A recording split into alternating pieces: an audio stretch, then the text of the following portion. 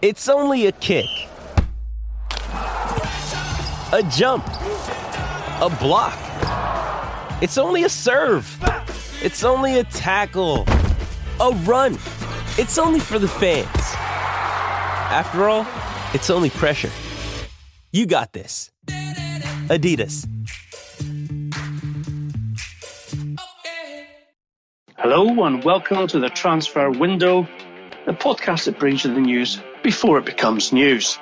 And also, of course, best insight analysis on all the debates that are taking place in football.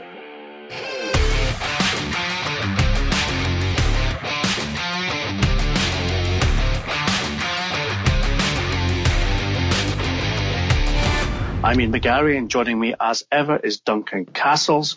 It's been a busy week as the international break comes to a close. And of course, we go back into domestic club football all over Europe. Duncan, yesterday there was a meeting of what they like to call the Premier League stakeholders at a London hotel, where our sources tell us directly from people in the room, as it were, there was some fiery exchanges over more than one issue regarding what's been going on both this summer and what will happen coming up. Top of the agenda was the transfer window timings. And of course, as of last summer, as we all know, the English Premier League had decided to close their window for business on all fronts just ahead of the Premier League campaign beginning. The modus operandi of this was that they felt like all squads would be settled, clubs will have done their business, and therefore it was a level playing field for everyone. However, I think, as you will know, having listened to the podcast over the last 3 weeks, when, of course, clubs in England could no longer trade nor deal, while European clubs could, there have been huge complaints and matters of great dissatisfaction from coaches such as Pep Guardiola, Jurgen Klopp, and also Mauricio Pochettino. Duncan, Manchester City appear to have come up with a proposal which is a compromise regarding what the English Premier League may well do next summer, and that would be that they could still trade in Europe until the window closes, but that domestic transfers would be limited once again to the 2 days before the season starts. Now, two questions for you, Dunk. One, is this a compromise which is likely to be greeted with, embraced, if you like, by the other 19-member clubs as a way of going forward? And two, does it actually solve the problem of what has happened this summer and last with regards to English clubs being disadvantaged by closing the window down early?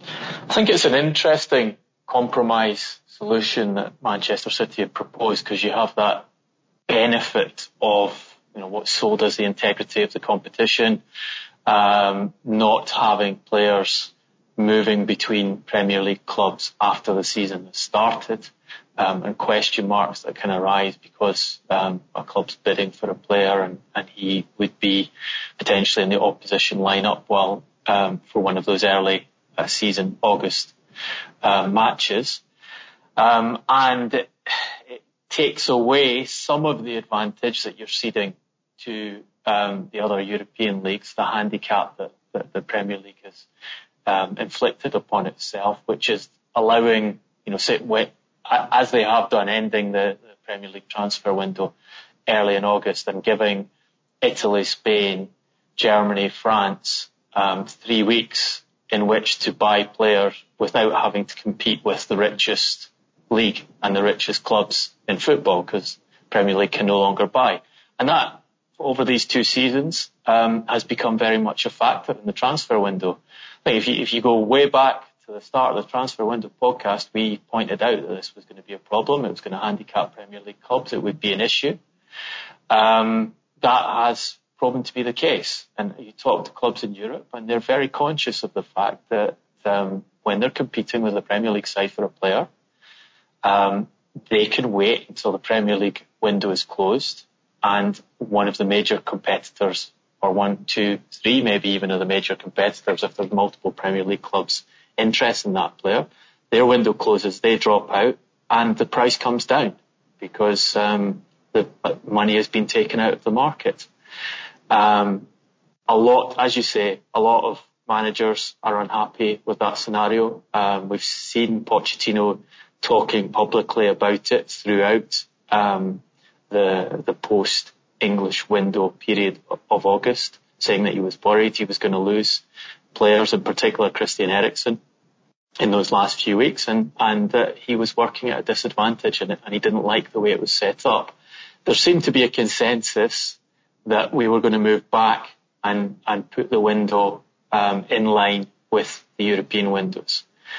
However, I think that this Manchester City proposal, although it's superficially attractive, kind of muddies the waters because, as I understand it, to overturn a decision, which is what the change to the transfer window, to have an earlier transfer window in the Premier League, requires just a majority vote of Premier League teams. So 11 of the current 20, were they to vote to go back to the old system, they could do that ahead of the next summer.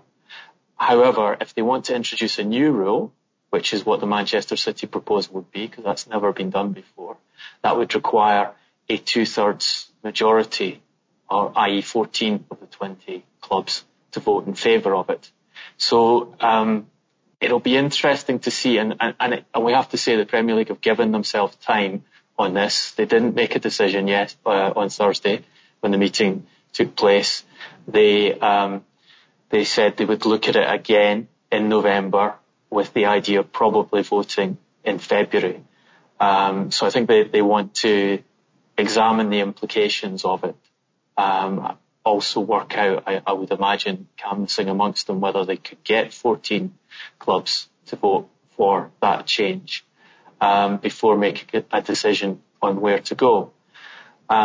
So I think this one's still open, but there's definitely a move within the Premier League, particularly amongst Premier League managers, that the current system does not work. It's too much of a handicap.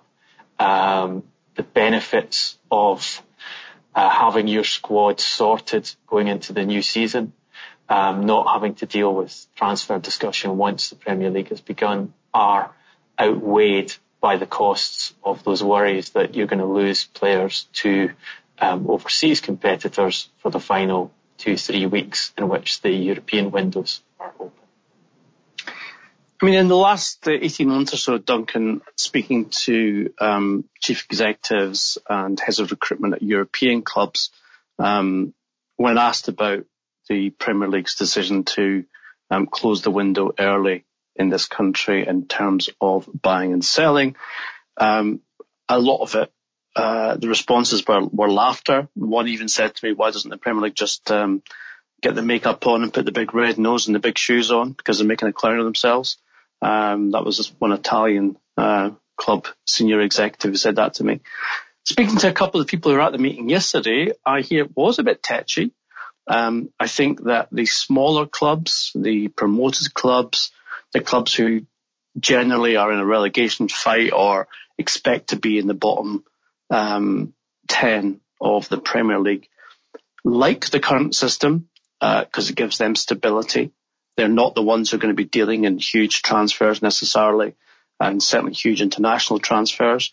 And they're the ones who I think were pushing through the initial legislation with regards to this becoming the new rule with regard where the window closes 2 days before the Premier League season starts. I think persuading those clubs and the chief executives or chairman of those clubs to change it entirely back to the way that it used to be might be difficult because they see a benefit for them.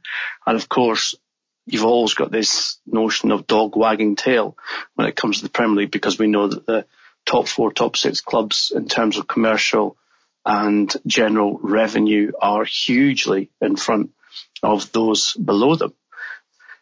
I just wonder, though, in terms of the Manchester City model, or let's call it that, the proposal, are we still looking at shooting ourselves in the foot because shutting down the domestic window and saying you can't transfer between clubs in England, yet you can still transfer internationally, simply means a further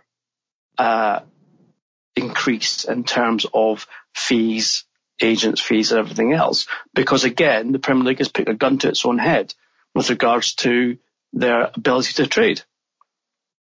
Well, it's still complicated. So take, for example, Paul Pogba, which would have been a major concern for Manchester United under the current system. They had that 3-week period in which they had decided, we will not replace Pogba, we will not sign a new midfielder at all, we're going to keep the player.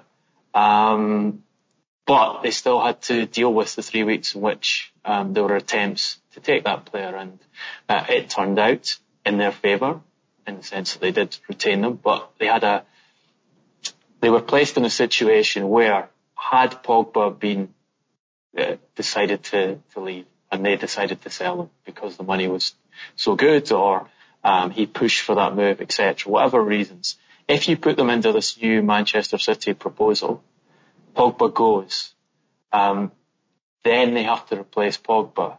They would then be handicapping themselves in that they would only be able to replace with an overseas-based player. Well, Duncan, we know for sure that Christian Eriksen's on Manchester United's radar.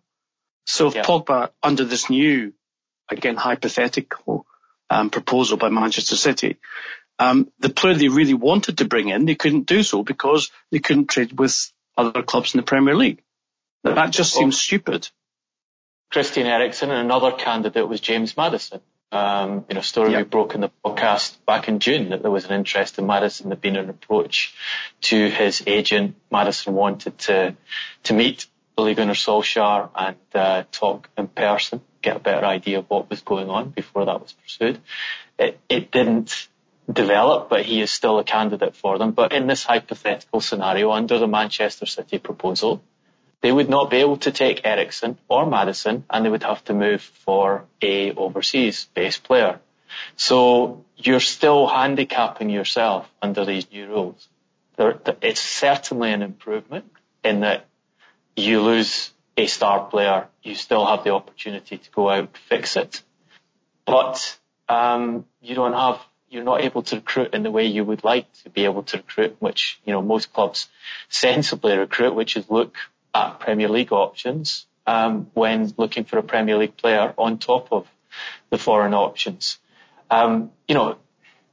This whole early transfer window was kind of an arrogant move by the Premier League, and it was sold at the time as we're going to show the rest of Europe how efficient this is, and they will follow us because they'll see it's better to operate that way. Now, obviously, they don't see it's better to operate that way. They see, well, we've been handed a great advantage by the Premier League deciding to do this, so we will exploit that advantage. The follow our lead argument is difficult anyway because it's not the case that all the major European leagues start in the same week. It's never been the case that they start in the same week. So if you're going to set that transfer deadline before the beginning of competition, it's not going to work in equivalent fashions across the separate leagues because some start later than others. And the integrity of competition argument is always struck me as a bit strange because, yes, you can't have players changing clubs during that those first few weeks of the season before the summer transfer window closes anymore. But they can still change clubs in January within the same league. You can still have a scenario where James Maddison plays for Leicester City for the first half of the season, plays for Manchester United for the second half of the season. You have a scenario where James Maddison is targeted openly by Manchester United for several weeks or months before the January window opens, and everyone is discussing that. In this particular campaign, it's probably not an issue because Manchester United are playing Leicester this weekend. So it's quite a distance ahead. But say Manchester United were playing Leicester City on December the 20th and Maddison was their transfer target, then you get that integrity of competition issue in the January window, and that's never going to go away. So it was never a perfect solution in the first place anyway. So I think there's a reason why we argued that it was a bad idea when it came in, put it that way. And I think those reasons have been amply demonstrated in the 2 summers in which the Premier League has had to work with that handicap imposed upon itself. Well, Duncan, if the City proposal is approved, and we reckon that we know there's a meeting in November of the Premier League stakeholder, another one in February, and February would be the most obvious one where it would be debated and would be either put in place or not. I will certainly be lobbying to call it the Bruno Fernandes clause, given the way that we have reported on the great man and his purported move from Sporting this summer, because clearly if any of the Premier League clubs lost a player in the 3-week window after the domestic window closes, Bruno Fernandes would still be available to them. And I'm sure that's something which he looks forward to both in January and next summer. Let's move forward, Duncan, to a bit of a hobby horse of yours, as we all know, but I think also, a very much an admission by PGMOL that what you've been saying all along, in actual fact, is the case, because they've been telling us that VAR is perfect and is the way in which we can make all decisions correctly. And yet, Mike Riley, head of refereeing at said organisation, came out of that same meeting in central London yesterday at the Premier League stakeholders and admitted that 4 mistakes had been made by VAR in the first 4 match days of the Premier League season. Now, my information, Duncan, is that this was not an unusual, but for Mike Riley to be there was, let's just say, he had been effectively called to attend because the clubs wanted to hold PGMOL to account with regards to some decisions that VAR had made and not made. And then also just against, you have to say, the general PR assault with regards to VAR and its absolute coherence and consistency with regards to decisions.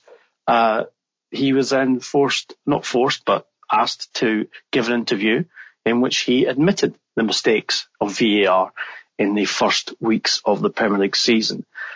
First of all, I would ask you, one, are you surprised that the mea culpa was produced? And secondly, if, as has been since inferred, that it's not VAR itself, but the people who are making the interpretations from the VAR system who need to be educated and bedded in, and indeed a further inference that it could take as much as 3 years for this to right itself. What is the point, in the first place, of putting it into action? Well, listening to what Mike Riley said, yes, he's admitted that there were 4 major mistakes made by VAR, but that's a generous interpretation. That's him trying to make the best of what we've had. Remember, that's 4 he's admitting to in 40 matches. So 1 in every 10 matches, he's saying they made a major mistake. With the technology, with the opportunity to review everything, they're making major mistake 1 in every 10 games so far. Now, the ones he has admitted to: David Silva not getting a penalty against Bournemouth, Sebastian Haller not getting a penalty against Norwich City, both very, very clear-cut fouls.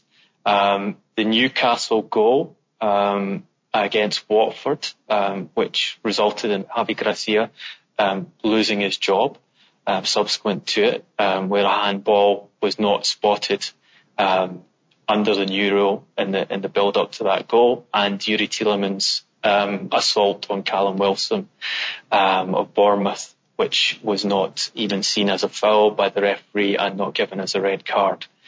I think there's multiple other incidents that fans watching the Premier League this season would say VAR should have intervened. You have the Rodri penalty kick against Tottenham. You have Raheem Sterling's armpit being declared offside by a technology which has since been demonstrated doesn't have the accuracy to make those millimetre degree decisions. But Riley talking about is fascinating. He gave I think 3 interviews, one to Sky, one to BN Sports, and another to The Times. And the one in the BN Sports, he says, 227 times we've actually checked incidents. Out of this, we've changed 6 decisions, and really good decisions where we've added value to the Premier League. And discussions with the club and with the referees, we think there's been another 4 occasions where we should have intervened. And that gives you a sense of proportion to how VAR can add value. So take him at his word there and his interpretation there. He's saying they've made 6 really good decisions. And we're including here, that Laporte handball that stopped Gabriel Jesus scoring a winner at the end. That he says has added value to the Premier League. And they've got 4 bad decisions wrong. And that gives you a sense of proportion to how VAR can add value. Well, look, Mike Riley, if you think 6 good decisions versus 4 bad decisions shows that VAR adds value, I think the calculation should be that's the reason to scrap VAR. If all it can manage is 6 against 4, with the complexity, the cost of introducing it, the fact they don't have enough referees to work on VAR, and the matches, Group 1 referees simultaneously. We've had a game where a Group 1 referee didn't turn up and had to have a Group 2 referee put in place because of the extra demands of VAR. You've got all the issues of the controversy, the fact that he's in front of the cameras after a Premier League meeting discussing the problems of its implementation. You've got delays in the game. You've got fans not knowing what's going on. You've got players questioning what's going on. You've got managers questioning. You've got virtually every game. One of the major topics of conversation is, did the VAR get it right, or should the VAR have intervened? I mean, we've talked in this podcast so many times about the unexpected repercussions of bringing this technology in, and the debt. Although you will get more correct decisions, you pay for it in so many different costs, which we're seeing now in the Premier League for the first time. Do you think 6 against 4 justifies that? I really don't understand how you can put that argument. I think 6 against 4 shows you that it's a mistake, it's a problem, it's a system that superficially you would think will solve problems, but what it actually shows is that most refereeing decisions are subjective decisions. If you allow another person in a TV studio to make a subjective decision on top of the one the referee's making, then you get controversy, complications. It's inevitable. It doesn't add value. In the words of Mike Riley, it's causing problems. It's making the Premier League less of an enjoyable sporting product to watch, in my view. Well, in the words of the best and probably the worst lawyers, Duncan, any case where an admission of guilt is at the heart of the plea, one way or the other. I have to say that with Javi Gracia's case, the fact that Riley has come out and said that was a mistake, he's admitted it was a mistake.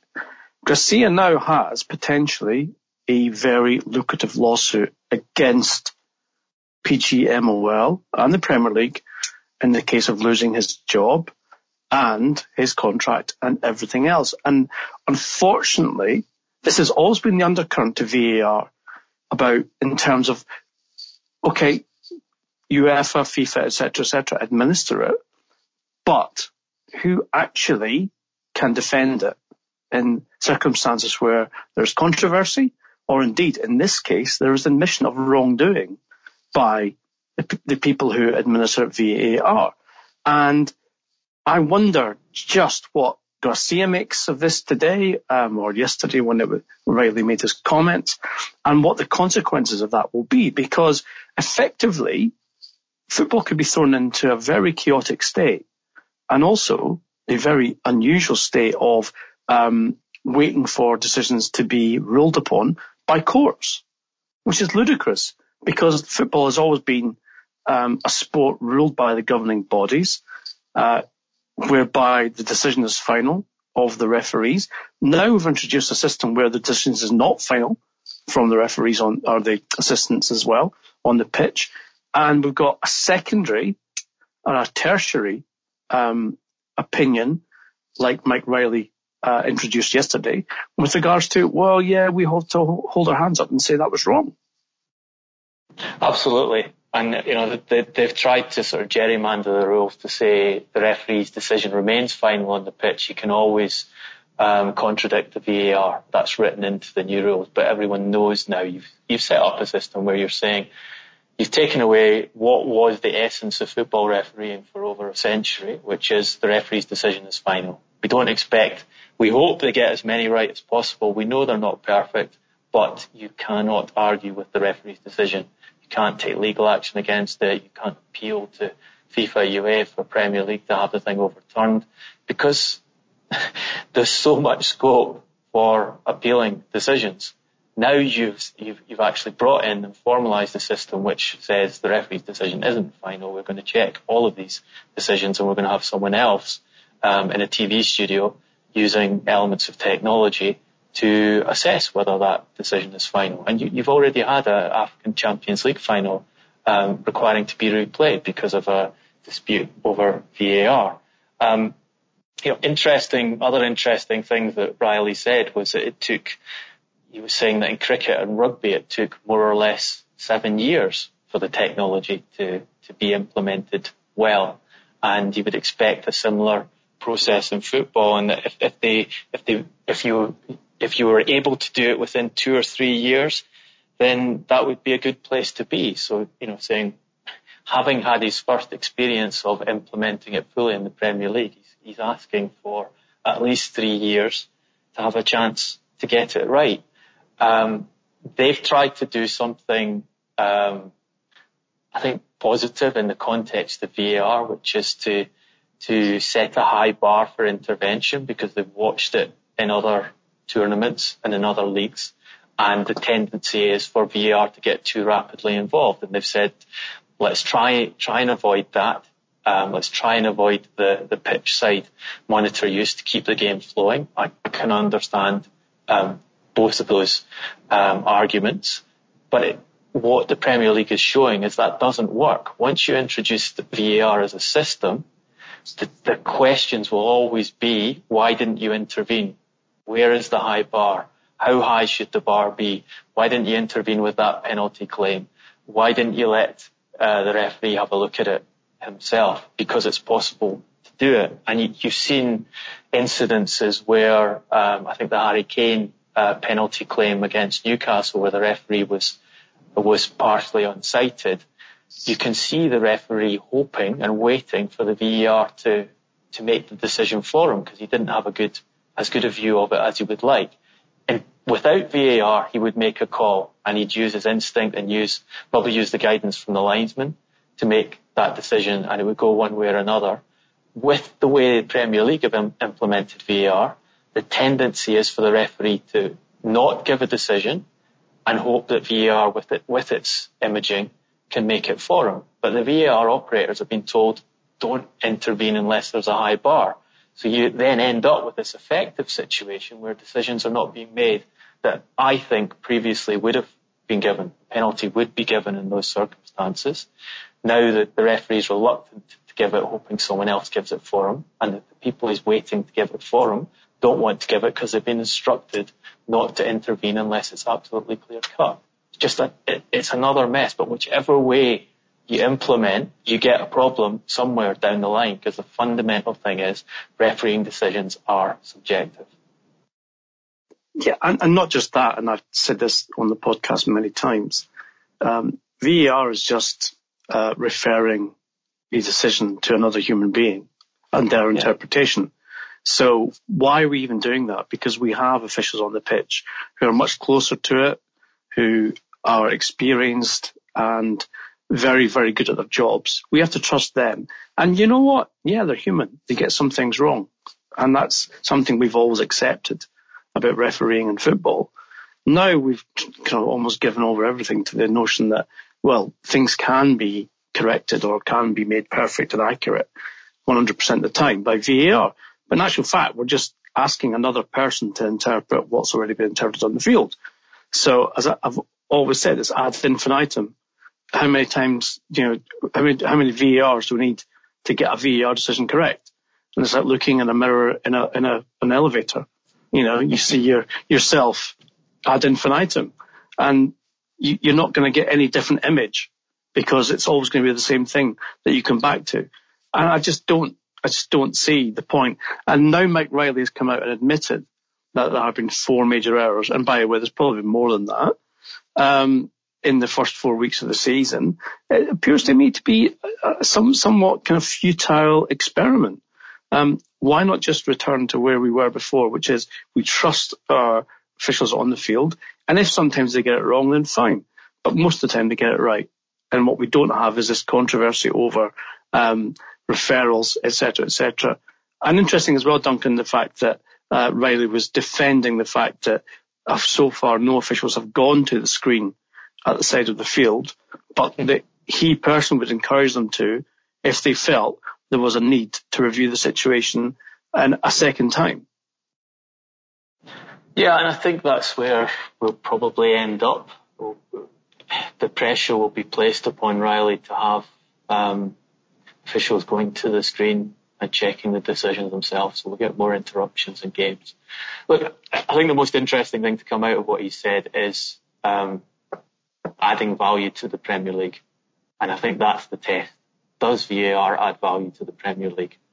From what we've seen so far, I think it's very hard to argue that it has. And from what we've seen in the history of VAR, and it's now, this was first used in a major competition, the 2017 Confederations Cup. So we're over 2 years down the line. I don't see it adding value to football the way it stands. And I'm not sure it can be fine-tuned well enough to do so. I think the one area where you think it could be like goal line technology is in offside decisions. So in principle, this argument that you're either offside, onside or offside is correct if you can get the technology fine-tuned enough with multiple camera angles to be able to detect to millimetre level whether someone's onside or offside, and you can demonstrate that scientifically. I think that's very important. If you're going to put a system like that in place, you need to have a proper demonstration of its efficacy done on a scientific basis. If you can do that, great, then we have offside decisions sorted by technology. But everything else, they're subjective. Most of them are subjective calls, and our referees are pretty good. And adding another guy to re-referee the referee's decision causes problems, as we can see. Well, as I've said before, people, and you've heard me say it, God, we're asking for your intervention here. Please come down and tell us about VAR. Obviously, you will be the only and the last person that we can trust in order to get the decision right. Again, brackets, add in your own person who you think is God.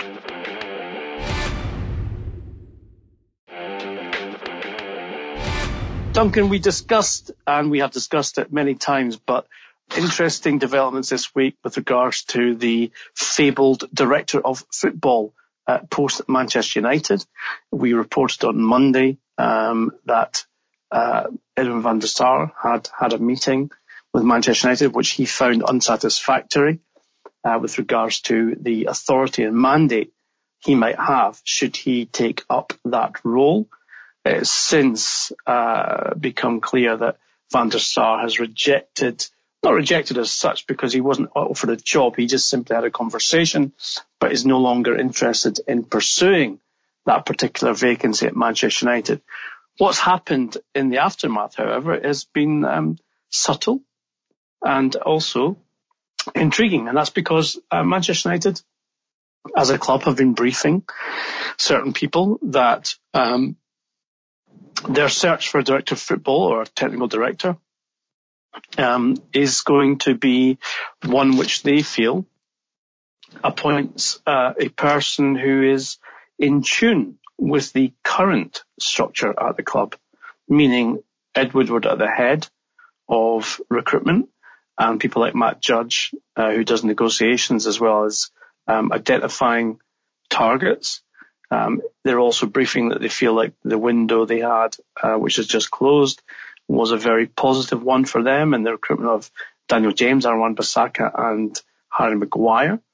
It appears, Duncan, that, we have said this, I guess, all along, that United are not necessarily looking for someone who's going to revolutionise recruitment at the Old Trafford, but instead they're looking for a yes man to come in and basically do what they're told by the existing administrative staff in terms of Woodward, Judge and others with regards to how things move forward. We know that 3 candidates have been spoken to and no one has yet been appointed. What is this latest,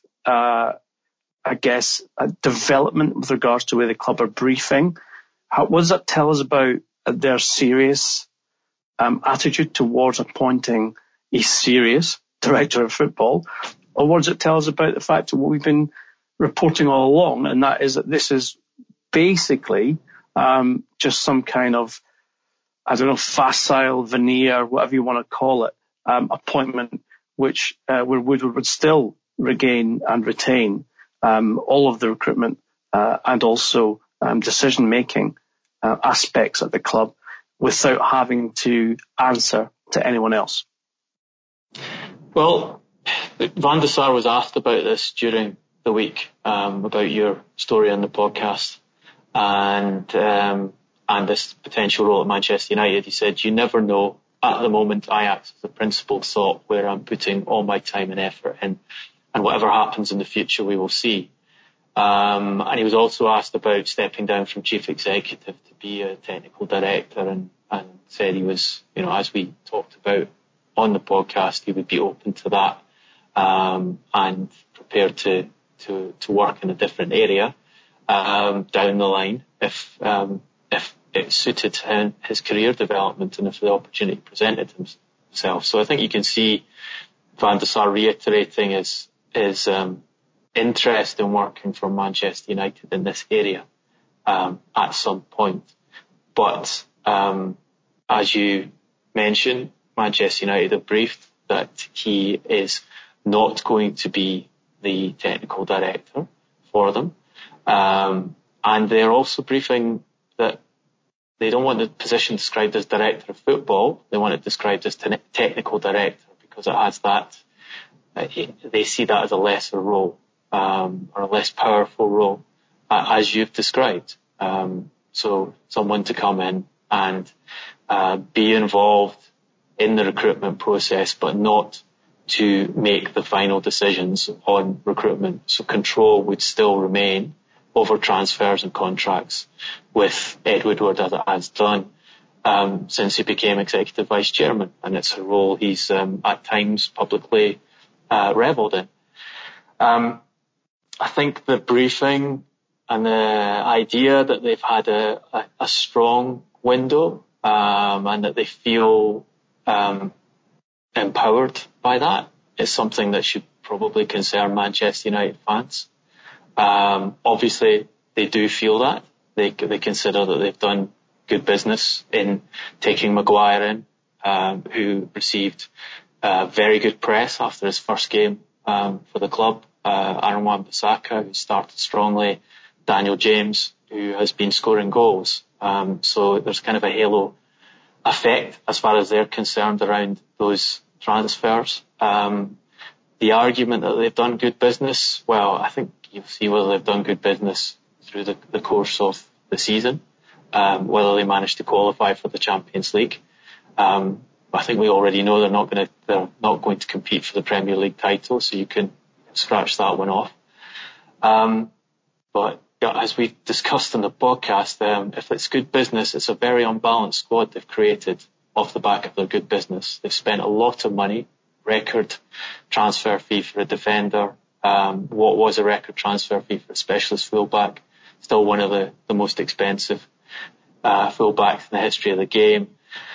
So a lot of cash put down for those two defensive improvements, and yet still conceding goals, just one clean sheet this season, just one clean sheet in the last 19 competitive matches, still making very basic mistakes leading to goals.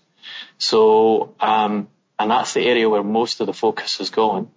And as we've said, they're short in attack. They're pretty one-dimensional in attack in the sense that all their players want to play into space and want to play and use their pace to attack, so they're set up for counter-attacking football, and they've weakened their midfield because they've allowed players to go and haven't replaced them, and are pretty dependent on Paul Pogba for his creativity, and lo and behold, Paul Pogba is injured for this weekend's match, so now they face quite a big game, I think, against Leicester City. It's quite a telling game, interesting game to watch, without their key midfielder in place, and with quite a few injuries in other areas of the team already. So I think the biggest worry for Manchester United fans would be the attempt by the club to sell this past transfer window as a good one. I don't think that bears up to any kind of rigorous analysis. And if they think that's a good window, it would suggest that they don't see that there's too much extra stuff required for the team. Because normally a club of Manchester United's financial stature would only come out of a transfer window and describe it as a good window if they'd got their team absolutely in a place where it was in good position to compete for its targets for the season. And with this team, I think that's it's very early to make a conclusive judgment that you've got everything sorted and Champions League place will follow off the back of this summer's transfer business. I think it's important to look at the relativity of the different clubs and how they did in the window and how that may pan out for them regarding the season ahead. And Manchester United might claim on a standalone basis that the £150 million or so invested in Wan-Bissaka, Maguire and Daniel James is money well spent. Okay, I'm not going to argue with that. I think probably that is the case. However, did it strengthen them to the point where they can challenge Liverpool and Manchester City for the Premier League title? No, is the answer to that. And Liverpool recruited no one. Manchester City did recruit well in Rodri and Cancelo. So Manchester United are effectively less strong against their two main title contenders. So you've got to say, well, if you're going to say it's a good window, then it can't be a good window because you're not actually going to be competing realistically with your domestic rivals. Now just expand that out and ask yourself about how Manchester United's spending compares with Real Madrid's, with Barcelona, with Juventus, who have all recruited heavily and indeed wisely in terms of positions as well, you have to say, and will all be stronger. And those are the teams that United will be judged against in terms of where the bar is set in terms of their performances this season, because domestically it's against Man City and Liverpool, and the Champions League it's against Barcelona and Real Madrid and Juventus and obviously City and Liverpool. So I don't see how the club can realistically or credibly tried to convince their support that they had a good window and that somehow Ole Gunnar Solskjaer now has the tools at his disposal to magic an amazing season or a winning season in any competition, never mind the two main ones, which is clearly Champions League and Premier League. And unfortunately, and again, we've had lots of replies, Duncan, from Manchester United fans who are both pro Ed Woodward and anti Ed Woodward and Glazers, etc., where they express their cynicism with regards to this kind of hype, this kind of, it's like we go back to the expected goals factor that we talked about on Wednesday's podcast as well, where one of Manchester United's own employees was putting out this kind of effectively propaganda with regards to, well, unexpected goals would be second to Man City. But that's not how titles are decided. Titles are decided on points and on performances, not on expected goals, as they are on transfer windows and how successful you are. So I just wonder, if this is the next phase, Duncan, of the United dream, if you like, being portrayed as exactly that, the dream, because the reality is much different. Well, I mean, you make a comparison to the top clubs in Europe, which is a fair comparison to make, because Manchester United are and have consistently been one of the two top revenue-earning football clubs in the world, so one of the two top revenue-earning clubs at the top tier of European football. So that's where they should be on the football pitch, is on that top tier. They're not even in the Champions League. They're so far away from those elite clubs that they're not even competing with the majority of them this season. The only ones they're competing with are Manchester City and Liverpool for domestic titles. They're not going to beat them, as you say, to the Premier League titles. They're effectively not competing for them. So their target for this season is to get back to the same table as those elite clubs. That's how far away they are. And that's why a window in which they let their best goal scorer over the last two seasons leave and choose, not just let him leave, but choose to move him out of the club. Let one of their most consistent midfielders for several seasons now leave to one of their top tier rivals without getting a transfer fee, and don't replace him. And then spend so heavily on young and younger English players who, between them, haven't even played a game in the Champions League yet. And I've said throughout, I don't think Maguire was a clever buy. I think Wan-Bissaka is a player with a lot of potential, a great one-on-one defender who can be turned into a top level fullback. But Maguire, I think, is going to prove to be a mistake, and you already see the signs of it. But to portray it as a good window and to try and argue it's a good window, and it's so far away from getting them to where they need to be, I think could end up backfiring on them. Once we get to the end of the season, we find out what the actual results have been with those players in place and under the manager they have in charge of.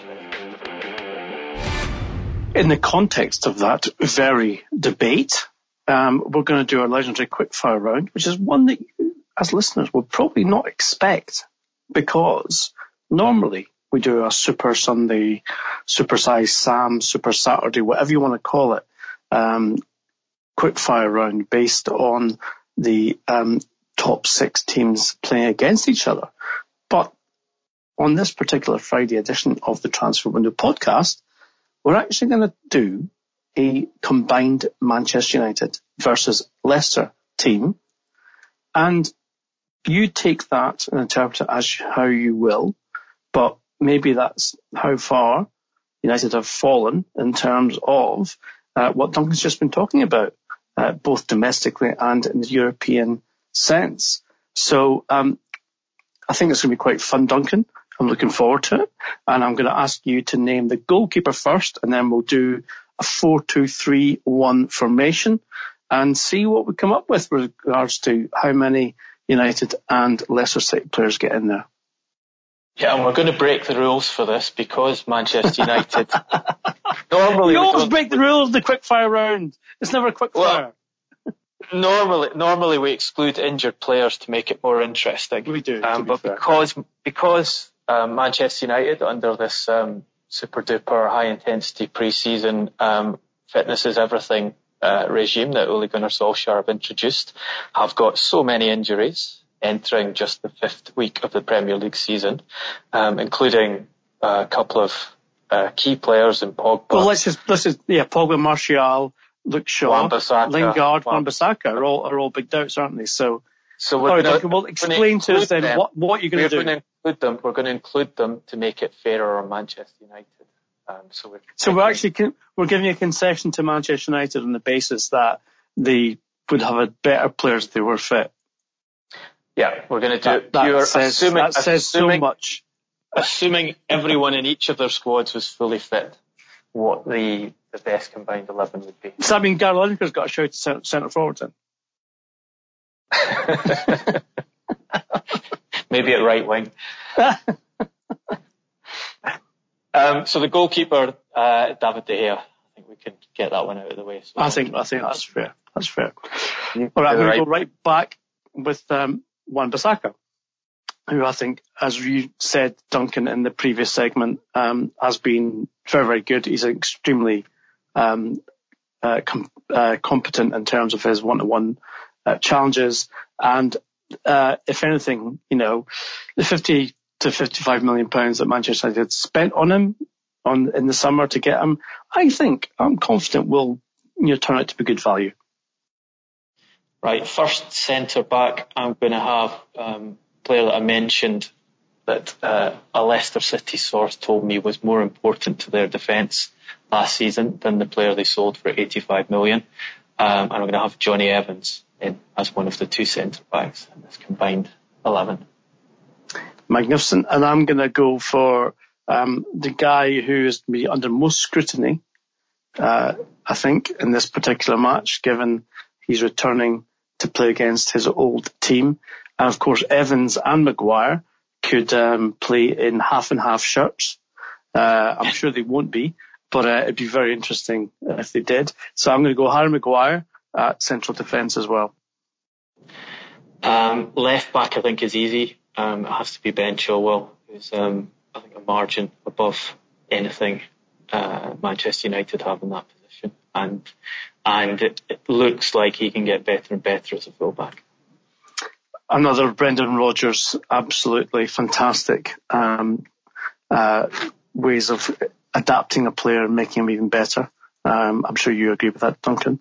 I know you're a big fan of Brendan. That'll be the Ben Chilwell that Brendan would happily have sold in the summer if he'd been given the opportunity. Yeah. Listen, Harry Redknapp tried to sell Gareth Bale to Nottingham Forest, so let's just choose our battles where we can. Double pivot. I'm going to go for Youri Tielemans, who I think has been exceptional since his move to Leicester City. Yes, he's a bit of a hatchet man, as Mike Riley pointed out yesterday, which I don't think is going to do many favours with referees going forward. But I'll have Tielemans in my double pivot. Yeah, I think at the double pivot, there's an argument for having Wilfred Ndidi in there. But structuring the team, so you've got to have Paul Pogba and James Maddison both in this team because they're the two best creative players in the two squads. So we'll play Pogba where he doesn't like to play, which is as one of two holding midfielders. But get him in that side. So classic Pogba on one leg rather than Ndidi on two. Fair enough. Right wing, we've got a little bit of a kind of a conflict here because United have struggled at right wing, and I've not really found the answer as yet, I think, to where they should be going with that one. And I don't think that Leicester have either, because Demarai Gray, who is my pick for that particular position, has not featured heavily under Brendan Rodgers this season. But I think his pace, his skill, and his ability to get beyond his defender on the right side and then get the cross, and I think puts him in prime position to take up that position in the 4-2-3-1. Yeah, I think I'd have Demarai Gray of your choices at right wing at present. I think it's a questionable position for both teams. You could maybe even play Ricardo Pereira there, who's unfortunate not to be in at right back, because he has proved his worth in his season so far in the Premier League. Number 10, as I said already, that would be James Maddison. I don't think there's any doubt you've got to have him in the team. And maybe it'd be nice for Manchester United if they could get him in the team going forward. It certainly fits the profile of players that Ed Woodward has been trying to focus on, young and British. Well, stories, Duncan, in the British press today with regards to Manchester United's interest in Maddison. Something we reported on the 3rd of June with regards, and you've mentioned already in the podcast. And I think Maddison is someone who, listen, I think he plays brilliantly for Leicester City, but he would be an excellent addition to Manchester United's squad, because he moves play so quickly from middle to final third. And I think with Maddison, Manchester United could definitely benefit from having him in their team. And of course, he's also got that profile, which they seem to be pursuing, of being young, English and talented. So yeah, I agree with that. On the left, I don't think there's really any kind of competition here. I think Dan James has been brilliant for Manchester United. I don't think anyone should take away from the way that he has performed, but not only that, adapted to the big time. This is a kid who has never played Premier League football before, but has 3 goals already in his first 4 games as a Manchester United player. And not only that, skillful, creates chances, etc., etc. And I think probably will cause a lot of problems for what might be a slightly flat-footed Leicester City defence. So I'm going to go for Dan James on the left side of the 4-2-3-1. Which leaves the central striker. Centre forward, yes. It can't be Marcus Rashford, given that he's decided he doesn't want to play centre forward anymore. Doesn't seem to like scoring goals all that much from what he's been doing on the field of late. Anthony Martial, very inconsistent player when he wants it, when he's focused, can be a top line forward, but how often do we see that from him? So I think the option's Jamie Vardy, who's been a consistent goal scorer at Premier League level for some time now, and if you had to bank on one of those 3, I think you'd choose Vardy. So Vardy takes the last place in the team. Well, I agree with you on that, Duncan. I think Vardy's been rejuvenated under Brendan Rodgers. He is clearly back to his confident best. If you look at the way he's been scoring goals, lobbing goalkeepers, getting in there in the inside channel, left or right, taking on that long ball pass, which has been his trademark with regards to going at goalkeepers. And so, yeah, for me, Vardy is someone who I think, could well resurrect his reputation. And I noticed as well that Gareth Southgate did not rule out a England call-up, even though the player himself declared his international retirement. So it'd be interesting to see how that pans out over the next 2 international breaks in October. And we shall see how that goes. We will be back with you guys on Monday, as always, and we are very, very happy to engage with you, as you know. If you can contact us via @Transfer Podcast, at Duncan Castles, at Garbo SJ, we're very happy to take up the debate and talk to you individually with regards to what we've been speaking in the podcast and all other things as well. As you know, we're comfy, we're mates, so therefore get in touch.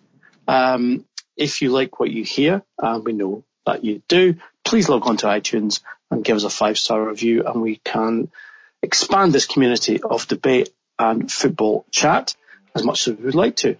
Until Monday, when we're back with the Transfer Window podcast, it's left for me to say thank you for listening. We'll see you then, and goodbye.